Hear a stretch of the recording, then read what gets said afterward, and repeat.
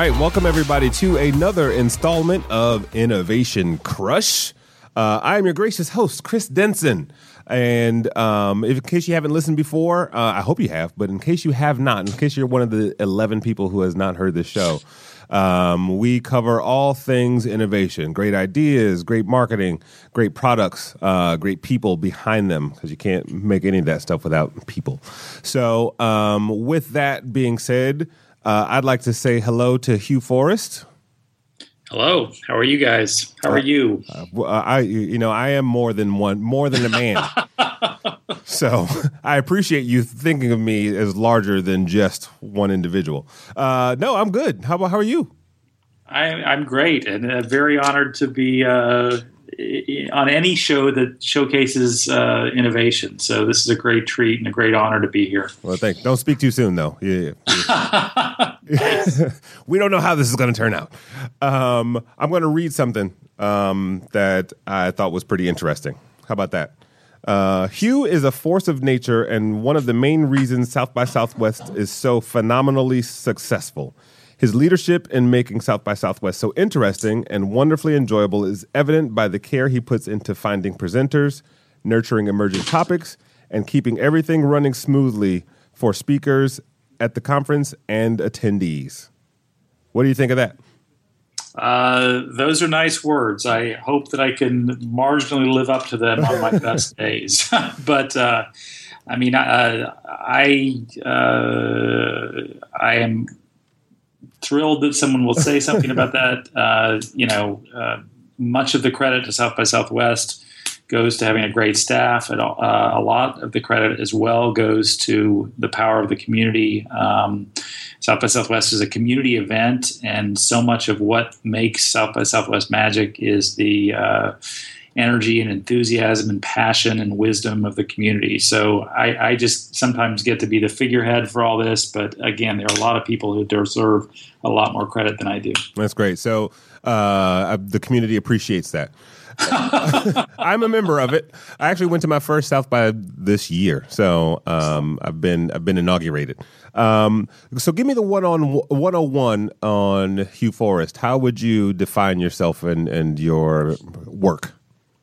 How would I define myself and my work?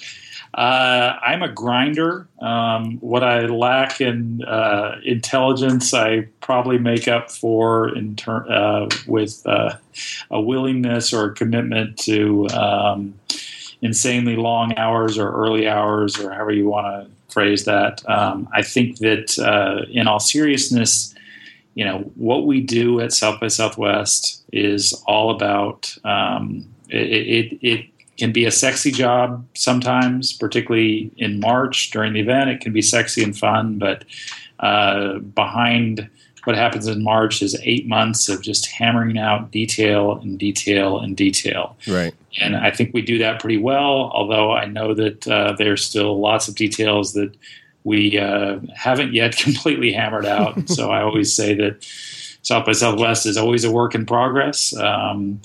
We always have lots of room for improvement. If we ever get to that point where we don't have improvement, then it's time to quit and look for a new job. Well, speaking of not quitting, you've been a part of the group for 20 years now? Yes, I joined in 1989. Oh, wow. Quit for a little while, or took a little bit of a breather in the early 90s, then came back in 1994. So I've been here for quite a long time. It's changed immensely over this 2 decades plus that I've been here, and I could never ever have possibly imagined that the event would grow as big and as big in quantity and as big in quality as it has now. But we've been very lucky to be at the right place at the right time on several different occasions. That's awesome. So under your purview is one of those words I always hate, but it always just pops up into my head. Like I'm like, oh, what's your purview? So my apologies for that, even though you may not hate it as much as I do. But under your purview of interactive, right? How does Hugh Forrest, a veteran at interactive festival programming, how do you define interactive? I think a lot of people have different definitions for the word, or they think of things as interactive, and there's varying degrees. But when you sum it up, what is a Hugh Forrest version of what interactive is? Well, I think interactive, I'm not going to give you a very good answer here, Chris. I think interactive is a somewhat of a nebulous term. It encompasses so many different things, a lot of which are in the tech sphere, a lot of which are not. I always tend to say or tend to think and try to project to my staff that, we're an event that's more about creativity than about technology. It just so happens that at this point in time, so many people are doing so many very creative things using technology, and hence a lot of our programming is tech-based. But so for me, interactive has a strong component of creativity, and that's always one of the reasons that we always try to have people at the event that are more creative than they are technical, whether that's an author or some kind of performer, but gives tech people kind of a different way to approach their craft and approach their creativity. Right. No, that's brilliant. You said in a recent interview that geeks are the new rock stars, which is very poetic given what South by Southwest is. Kind of define that or explain it a little bit. Well, I usually say that in a little more context, in the sense that there was for the interactive event that I work on, we were, for a long time, we were the smallest part of South by Southwest. And there's nothing wrong with being small. Don't tell that to my wife. I wished we would grow more. We didn't quite know what we were doing. If we were a startup, and we are a startup to some extent, you could say we had a very, very, very long valley of death. I can remember during this valley of death period where we weren't particularly growing in either quantity or quality, and me lamenting to my colleagues, my friends, my parents, my relatives, whoever would listen, I just don't, and the lament would be, I just don't understand how we're going to grow. I don't know how we're going to grow. We've got movie stars coming to South by Southwest. We've got rock stars coming to South by Southwest. We've got popular bands. We've got popular films. And my section of the event is all they are is geeks. And who cares about geeks? And right. That was in the early, right around 2000 or so, saying that. And what has changed, I think, dramatically in the last 15 years, particularly in the last 15 years, is that this idea that geeks have become rock stars, and particularly this mythos of entrepreneurs, of most directly embodied by the Mark Zuckerberg journey from college dropout to founder and CEO of this billion-dollar company. And he's on his way to being the richest man on the planet. Absolutely. Is what I read about. So, again, that whole entrepreneurial journey, myth, concept, goal has really changed, I think, the way we look at the tech industry and the way we look at geeks, and has really, really benefited our growth at South by Southwest. I think initially one of the reasons we grew with Interactive, or were lucky enough to grow, is that geeks wanted to be at the same place where these bands and movie stars and rock stars were at.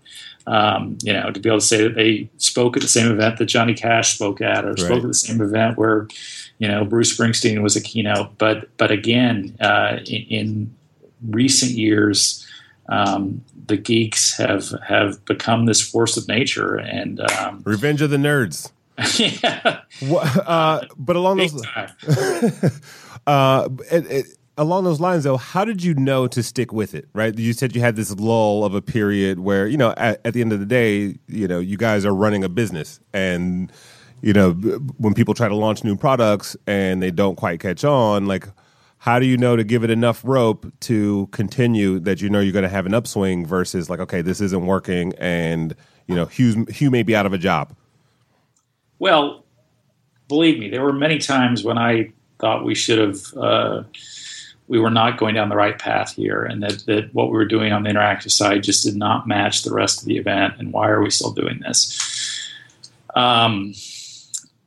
We were lucky in the sense that we had had South by Southwest music that was going full bore and essentially covered the bills for us.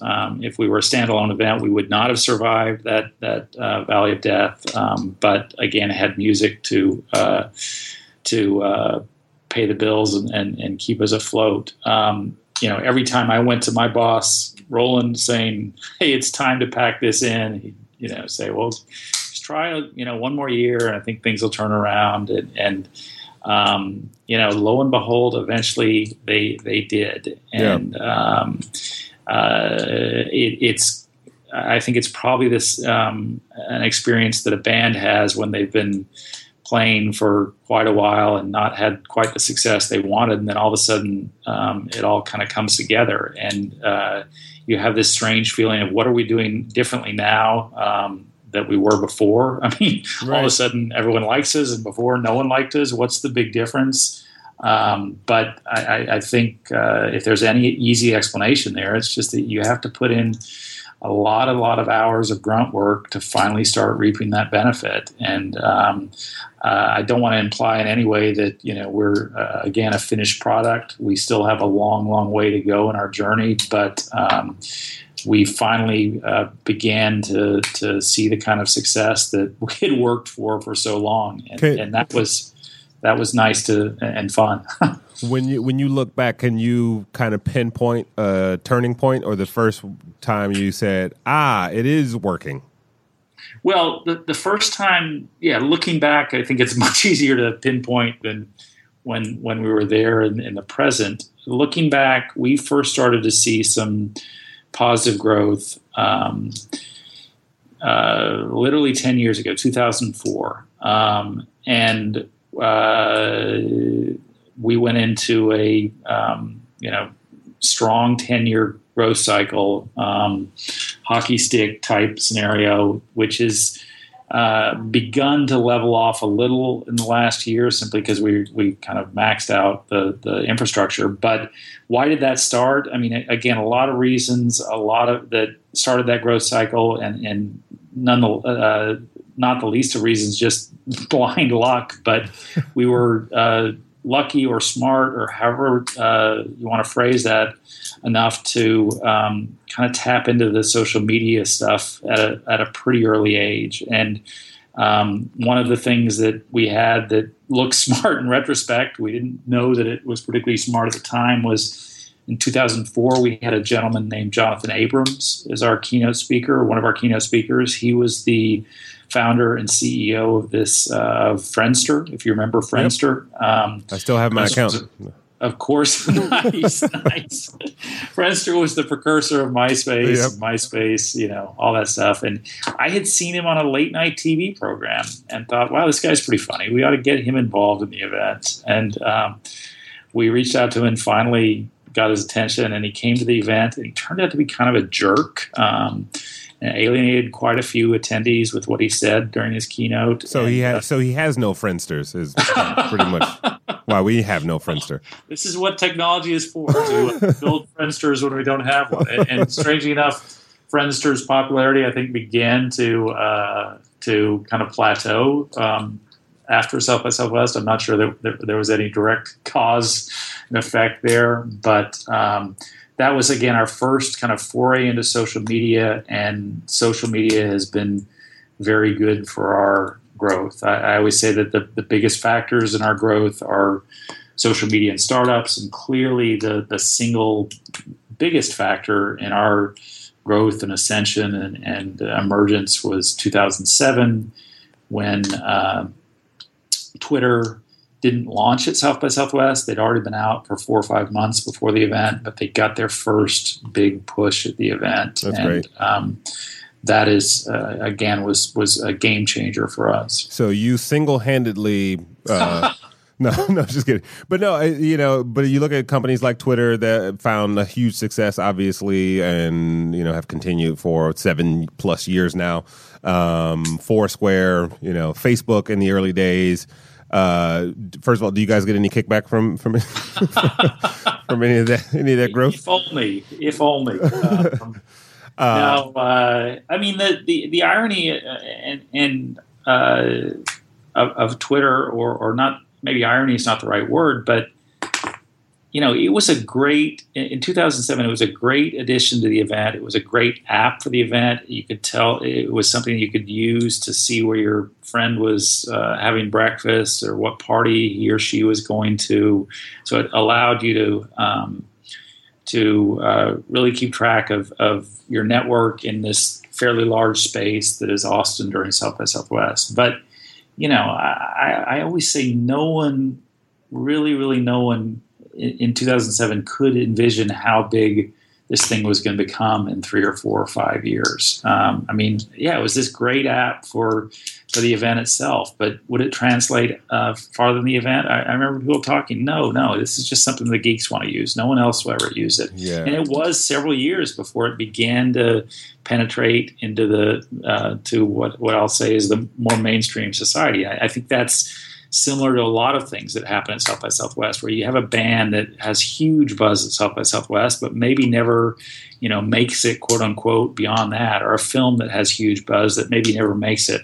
And there's certainly been several apps or products or software items, digital installations, whatever you want to call it, that have been at South by Southwest, and everyone's thought they're great, and then they just, don't particularly change the world afterwards. And there have been things at South by Southwest that no one has quite noticed. That 2 or 3 years, you're like, "Holy cow, that was here when it was small." So it's a great. In our best days, we're a preview of the future, but there are plenty of times where we are an inaccurate preview of the future. But along those lines, there was the guys from Snapchat were on the Colbert Report one day, and he made this joke about college kids, instead of now, what we used to do was start a band, right? And now they're starting companies, where you say geeks are the new rock stars. It's almost in a literal sense to his point. And just like the music industry, you never know who's going to be a success.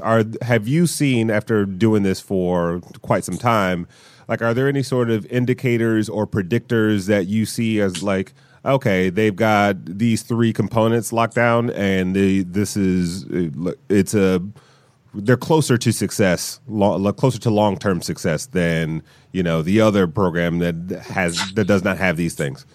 Well, I wish if I could identify those 3 things, I would have You'd be made rich. some smart investments a long while ago. But what I have seen, and I think you can apply this across many industries, is that the companies or organizations or startups that are most successful at an event like South by Southwest are ones that have done this before, have a fair degree of experience within this realm. And the 2 examples I'll use there, one, again, with Twitter, they were they broke out of the 2007 event, and that helped pave a lot of their way for success in future years. But what we often forget is that Ev Williams, who was one of the co-founders of Twitter, had been coming to South by Southwest for the previous 4 or 5 years. And whether it was working on Blogger or the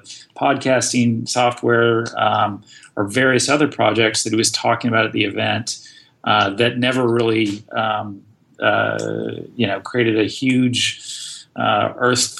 They weren't earth-shaking apps like Twitter, right. but he knew the event. He knew how to work the event, and that paved the way for his success and the company's success in 2007. Same thing in 2009 with what you mentioned earlier with Foursquare. Dennis Crowley had been coming to the event for many years and was pretty familiar with the event. So, I think with all of these things, again, whether it's tech or whether it's a band or whether it's a film, it's. I read this quote a while back. I'm sure I won't do it justice, but it's not overnight success. It's the people who stay up all night, right. night working to create success. No, that's right? that's brilliant. It's kind of like in writing, they say write what you know, right? And you're what you're saying is these companies knew the environment so well that they knew how to play in it, and and obviously you've got a good representation of society. Everyone loves music, everybody likes films. And we all can't help but to do something interactive on a daily basis. So, the companies knew the landscape. They knew how to play the game well. And again, I think that's in many cases the people or the companies who have the most success at South by Southwest. They've done it a couple times. They've gotten the drill down.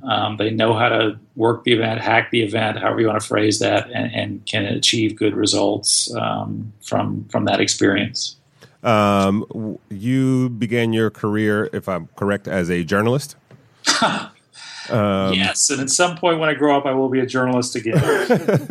We're all journalists of some. We're all reporting something at some point in time to somebody. Absolutely. How did that sort of background prepare you, or did it?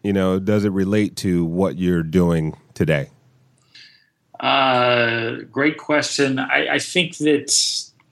Well, I was an English major in college, and I think that as much as we've advanced light years in technology since the dark ages when I was in college, the ability to write a sentence somewhat coherently still goes a long, long way. In terms of being a journalist or being a writer or being a struggling journalist or writer, I always... I think the idea was always that you were telling someone something new, you were breaking some kind of news, and I hope, again, that's what we do at our best days at South by Southwest, is we expose people to new ideas and new thoughts and new ways to think about their craft and put a spotlight on people who are doing new and completely innovative things. So I think there's some degree of overlap between those two callings. Yeah, it's great. And when, little Hugh Forrest back in the day, did you grow up saying I want to be a festival director? Like, what was when you were 10 to 15, 19, what was your personal goal? Like, what did you want to accomplish? I think I was always, again, more on the wanting to be a writer, but I was I grew up in Austin. I was a huge fan and participant in the Austin music scene, would go to tons of shows, and I think caught a little bit of the bug that way of wow, this is fun to see. I bet it's really fun to organize also. Now, how wrong was I in that? Because it's usually not fun to organize, but the end result is sometimes fun. Right. But I was lucky enough to, again, grow up in a city that really put a high premium on creativity. And I think that that kind of background really shaped what a lot of what we try to do at South by Southwest today. That's great. When one of the things I used to hate was sort of the idea of crowdsourcing. I was always kind of like, well, people will come up with dumb ideas. We need experts to kind of curate this for them. But a few years ago, you guys launched a panel picker. And I think I was part of the AFI Digital Content Lab at the time, and I'm like, well, why should we have to pitch a concept? Like, they should be coming to us. But what sort of successes have you seen from the panel picker and what kind of went into that decision of allowing the people to help you curate what's going to happen at South by Southwest? Well, I'll answer that in reverse order. I mean, the inspiration for the panel picker, or inspiration, I guess, is kind of a nice word. It was, or is a nice word. It was a somewhat of a direct ripoff of Threadless, the online T-shirt company.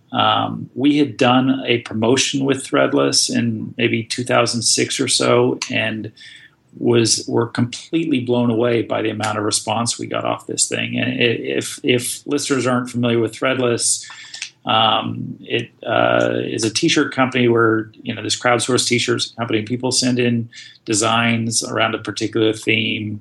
The crowd votes on which designs they like most. The thing that gets the most votes is then made into a T-shirt and sold. So it's kind of test marketing. And again, we'd worked with them on a promotion 1 month and got a phenomenal number of entries, more entries than anything we'd ever done before, times 100. And I thought, well, wow, how can we, take this same kind of concept and apply it to what we do, which is so much of what we do, which is organizing sessions. So this idea of creating this panel picker was somewhat born that way. And the basic concept is the same, that anyone who wants to speak at the event can enter an idea into this interface. We have a month-long period where we accept ideas, and then the ideas are posted on a voting interface. And again, anyone with an internet connection can vote on which ideas they like most, which ideas they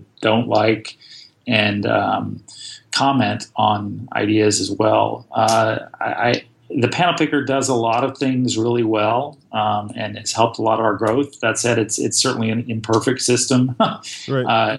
Not the least of which imperfect because it takes a process that is three-dimensional, at least three-dimensional, i.e. speaking on a panel, and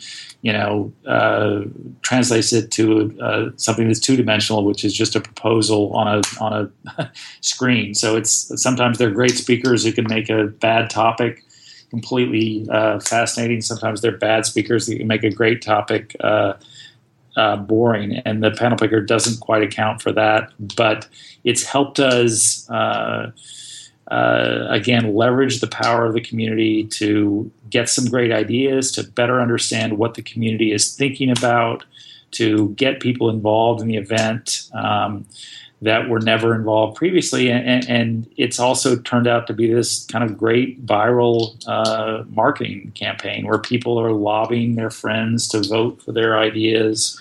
And so we get a big push via social media about South by Southwest at this time of the year, August, when panel picker voting is open. And so people are talking about South by Southwest now, and that has helped our growth because, right. I'm not very smart, but I understand that if you...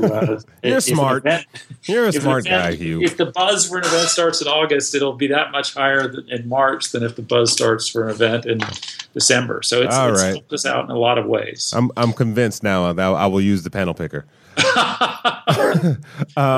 Chris, there have been some great or not so great examples of phenomenal ideas that have gone through the panel picker that have gone completely unnoticed, and I think the best example there, is there was a little social media company a few years ago that applied to speak at the event via the panel picker. It got very few votes from the general public. The advisory board didn't like it very much. Staff thought, this isn't all that great. And so we, as with a lot of the ideas that come into the panel picker, we sent the organizers of this idea a email saying, thanks for applying.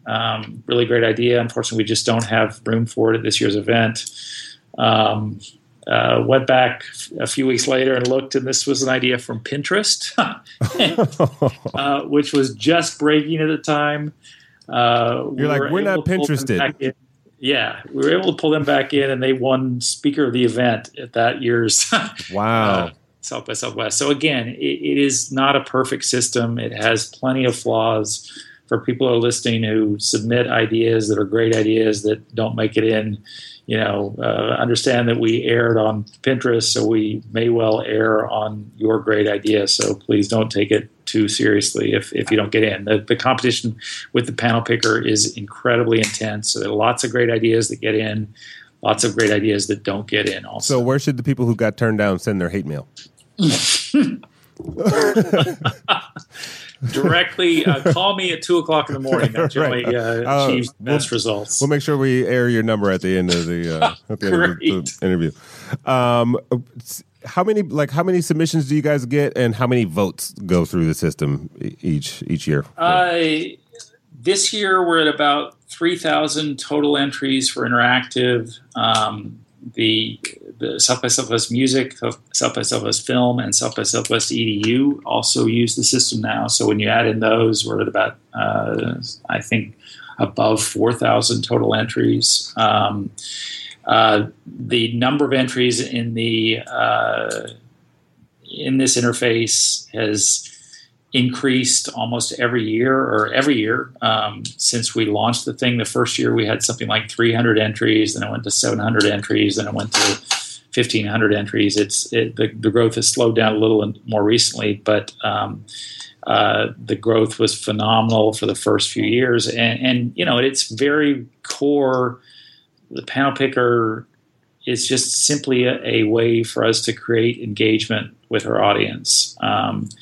And our potential audience. And, if someone's interested enough and committed enough to enter an idea, a speaking idea, then maybe there's someone that we can talk to and get them interested and excited to attend the event. So again, it's been a great way to help identify, help engage our audience. I'm firm believer in this idea from the Clue Train Manifesto that markets are conversations, and the more you can converse and communicate with your audience and your market, the stronger whatever product is that you're involved with becomes.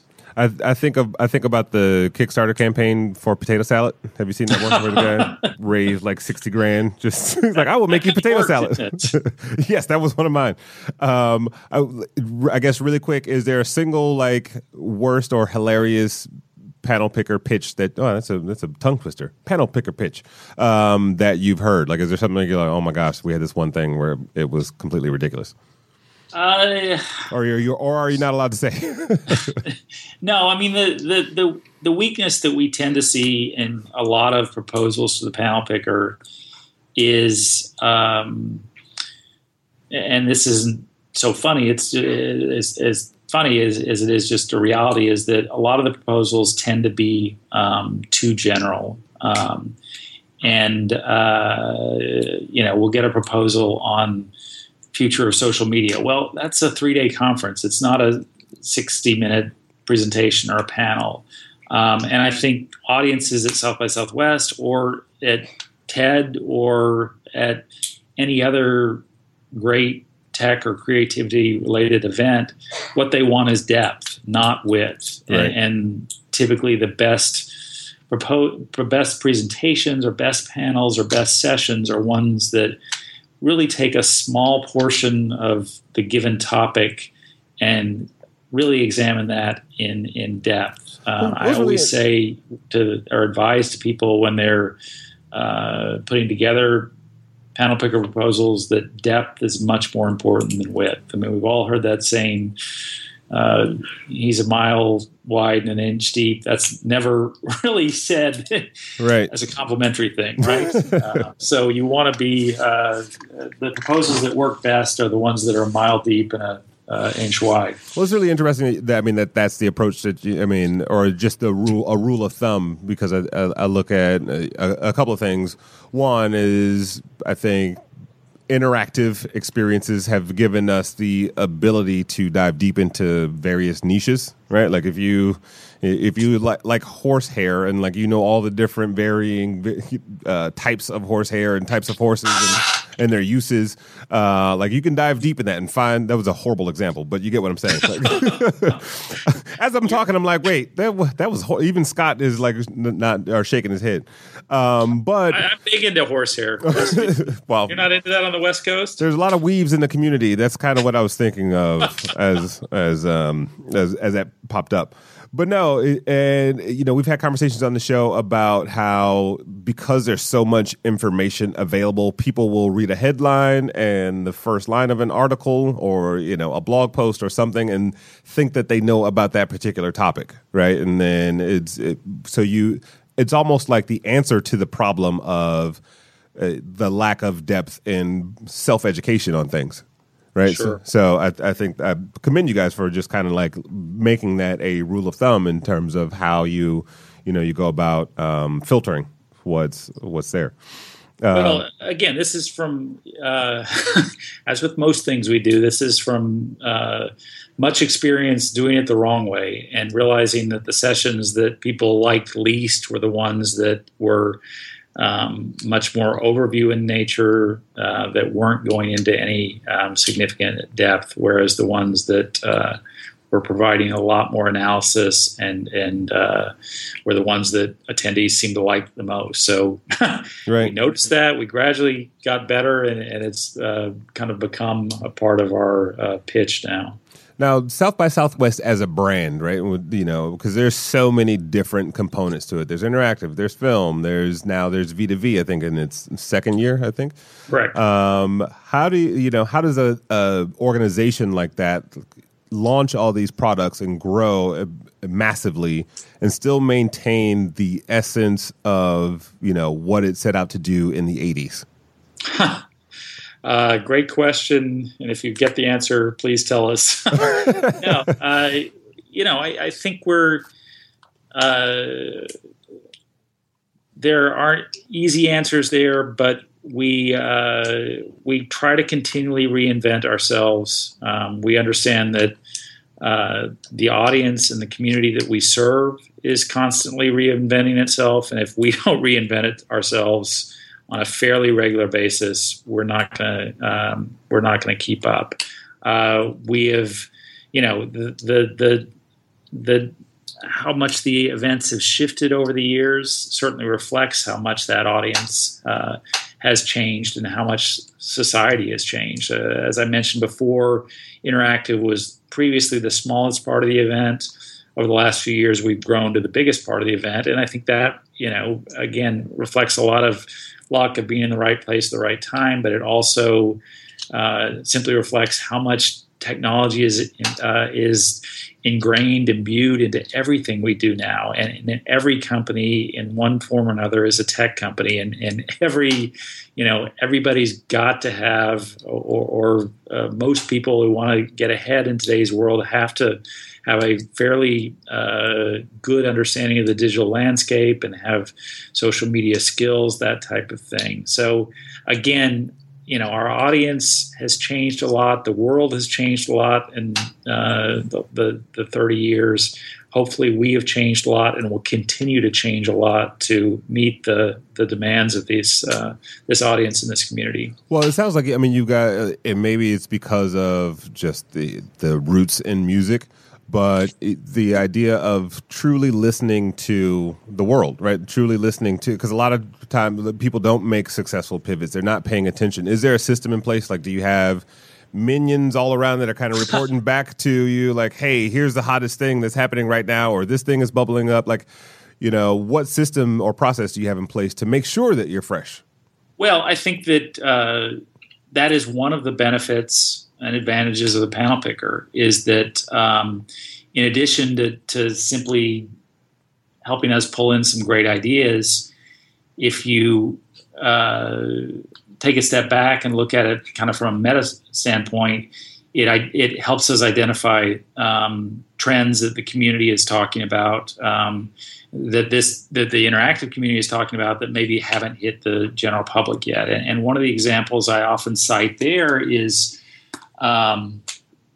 in 2008 and 2009, when the U.S. economy was just tanking and not really going anywhere, where the world economy was in the same straits, in those same years, in the panel picker, we were seeing significant, tremendous, huge, whatever adjective you want to use, growth in the amount of proposals that we were getting that were related to entrepreneurism and startups. Right. And what that demonstrated quite clearly was that this entrepreneurial startup community was fairly insulated from these world economic trends, and in some ways, the two were related. That people had lost their jobs, the jobs they'd had for a while, and were forced to go down to the basement and figure stuff out and find new revenue models. Yeah, there was a statistic that was like 25% of executives who were laid off during that time or lost jobs or whatever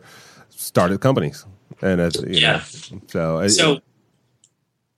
so out of that shakeout, was born a lot of the startup market that we have today, which in many ways, it seems like it may be a little bit too frothy, but who knows? It also seems very healthy in a lot of ways. But again, to your question of how do we keep in touch, one of our best strategies here is listening to the audience, and one of the best strategies to listen to the audience is this panel picker interface that again gives us an insight in some pretty phenomenal ways to what our community is thinking about, what's important to them. Another example here is the panel picker entry period is in July, and then voting happens in August. A year ago, 2013, a gentleman by the name of Edward Snowden came on the scene in June. And that had a little bit of world impact. Last year, we saw a huge spike in speaking proposals related to privacy and security, which I think is directly related to what the revelations about the NSA that Snowden put forth, and how much that changed everyone's thinking in the tech world and in the world at large. And that one was, I think, a little easier to predict, that we would see a rise in proposals related to privacy and security. But again, panel picker, is in many cases a interesting and accurate barometer of what this community of forward-thinking digital creatives is talking about and thinking about. Right. And it's funny, when you mentioned a little earlier about the idea of entrepreneurs, right? And you look at each track, right? If you look at film, interactive, and music, it's kind of, they're all entrepreneurs. Right. If you're a band, you have to manage a business and relationships and create your product. Right. And the same thing if if you're the guys who started Twitter, like you have a vision, you have a creative vision, and then you have to manage the business behind that. Or even as a filmmaker, right? You have a vision for a film and you need to start putting it together and getting the right teams and all those things together. So I think that I kind of look at that as also another thread that allows for the growth. And then I had a chance to attend V2V this year. And how is that like an extension of that same sort of principle?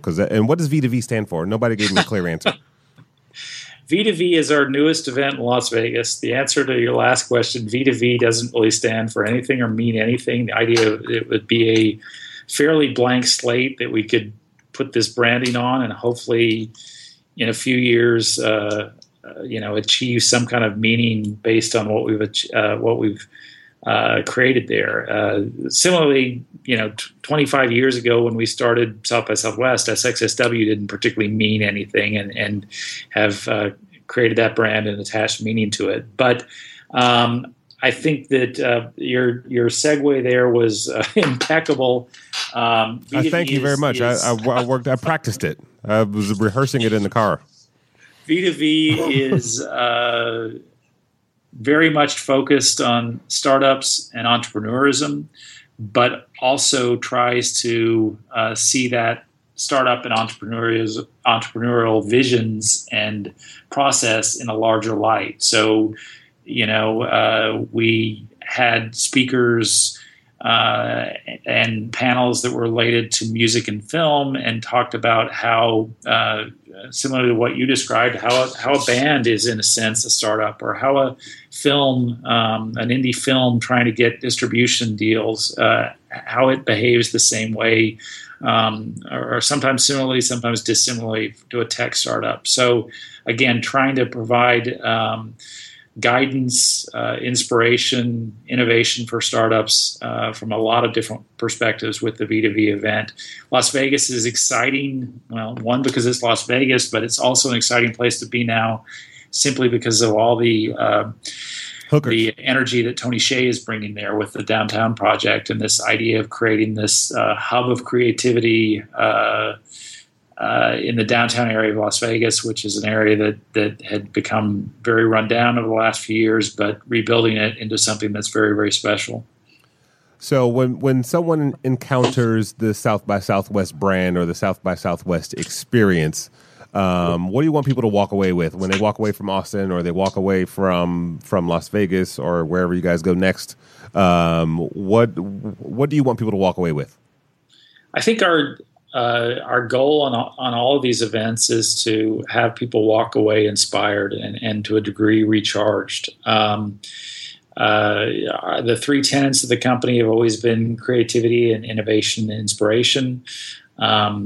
We feel like if you showcase very creative people and very innovative people, that tends to inspire people, and that's always a good thing. I think that message works really, really well in Austin in March, because it's you couple that content with spring, and it's warm here, and the flowers are beginning to bloom, and that there's that whole kind of rebirth analogy. And again, in some of our best moments, it's when people have seen a band or seen a film or seen a tech personality, and they feel inspired and feel inspired to go back to their job, to go back to their life with a new kind of energy and a new sense of purpose. And that's really a neat thing on the times that we can do that. Speaking of segues, the show is called Innovation Crush. What have you seen in the marketplace, in the world, whether it's a film, a person, a trend, that you are crushing on, that you think is pretty amazing? Well, one of the things that continually inspires me is someone we had as a keynote in 2009, and hoping to have him speak again for 2015. It's not yet finalized, but we're in negotiations on this. This is the gentleman named Frank Warren, who does the Post Secret books. And I just find his vision, his understanding, his cultivation of community, and the power of confession, and how he's tied this together, very, very innovative and inspiring. I was lucky enough to visit Charlotte, North Carolina in the spring and see a one-act play that has been put together around the whole Post-Secret concept and phenomena, and that was a phenomenon, and that was a great show to see.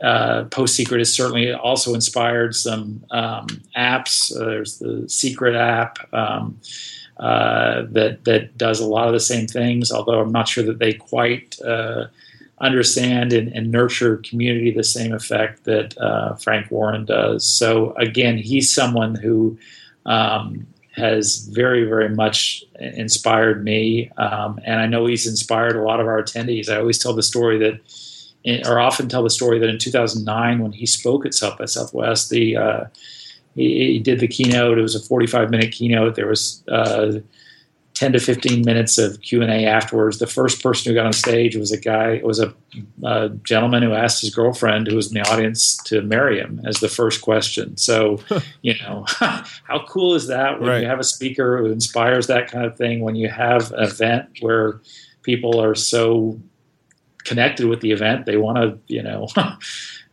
pop the question to their girlfriend. Exactly. At that event. So very, very inspiring. Well, given the divorce rate, maybe this year he'll get up on stage and denounce that decision. No, I good luck to that guy. Good luck to him. So another question we like to ask is for you to finish a sentence for me. Innovation to me is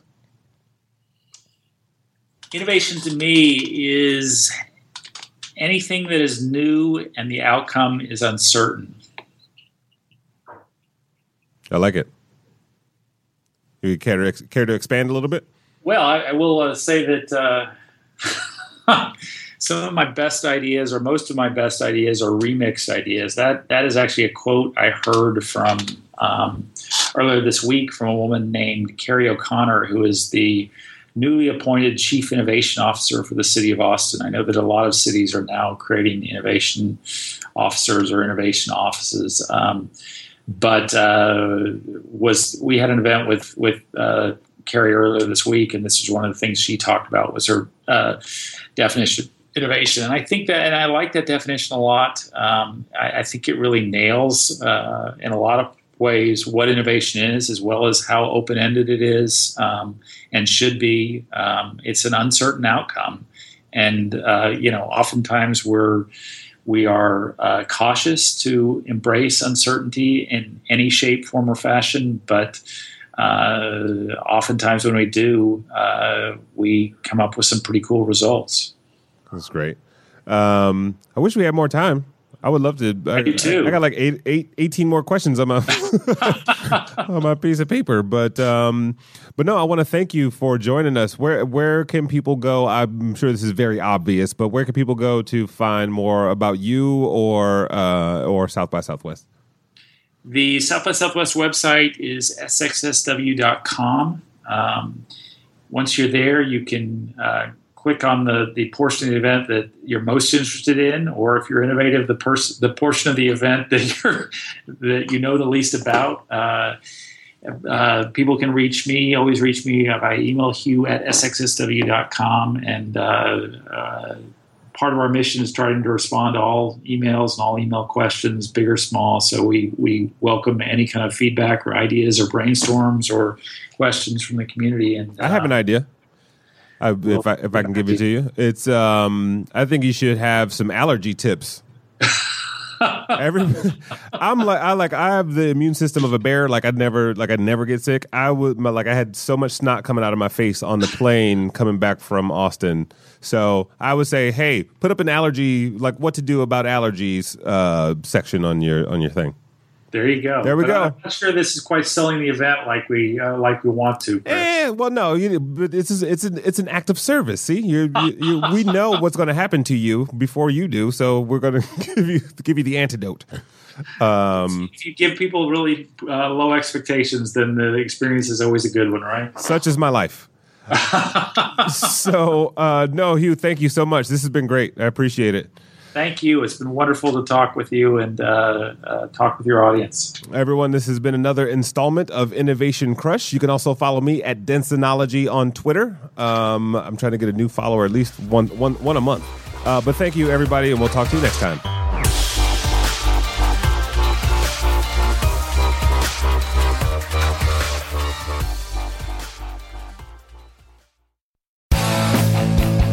If you like listening to comedy, try watching it on the internet. The folks behind the Sideshow Network have launched a new YouTube channel called Wait For It. It's got interviews with comedians like Reggie Watts, Todd Glass, Liza Schlesinger. I've been friends with her for 10 years. One of the funniest people out there, and I still have a hard time with the last name, Liza. Our very own Owen Benjamin, that's me, takes you on a musical journey down internet rabbit holes and much more. You don't have to wait any longer. Just go to youtube.com/waitforitcomedy. There's no need to wait for it anymore because it's here and it's funny. And I love you. A few days ago, Brooke Tudine posted an inspirational quote on her wall that got 17 likes and 3 comments. Thumbs up, Brooke. Geico also wants to make a comment. In just 15 minutes, you could save hundreds of dollars on your car insurance by switching to Geico. And nothing says inspiration better than saving money. Well, except for those posters that say things like teamwork, excellence, and make it happen. Hashtag keep climbing. Hashtag savings. Geico. 15 minutes could save you 15% or more on car insurance.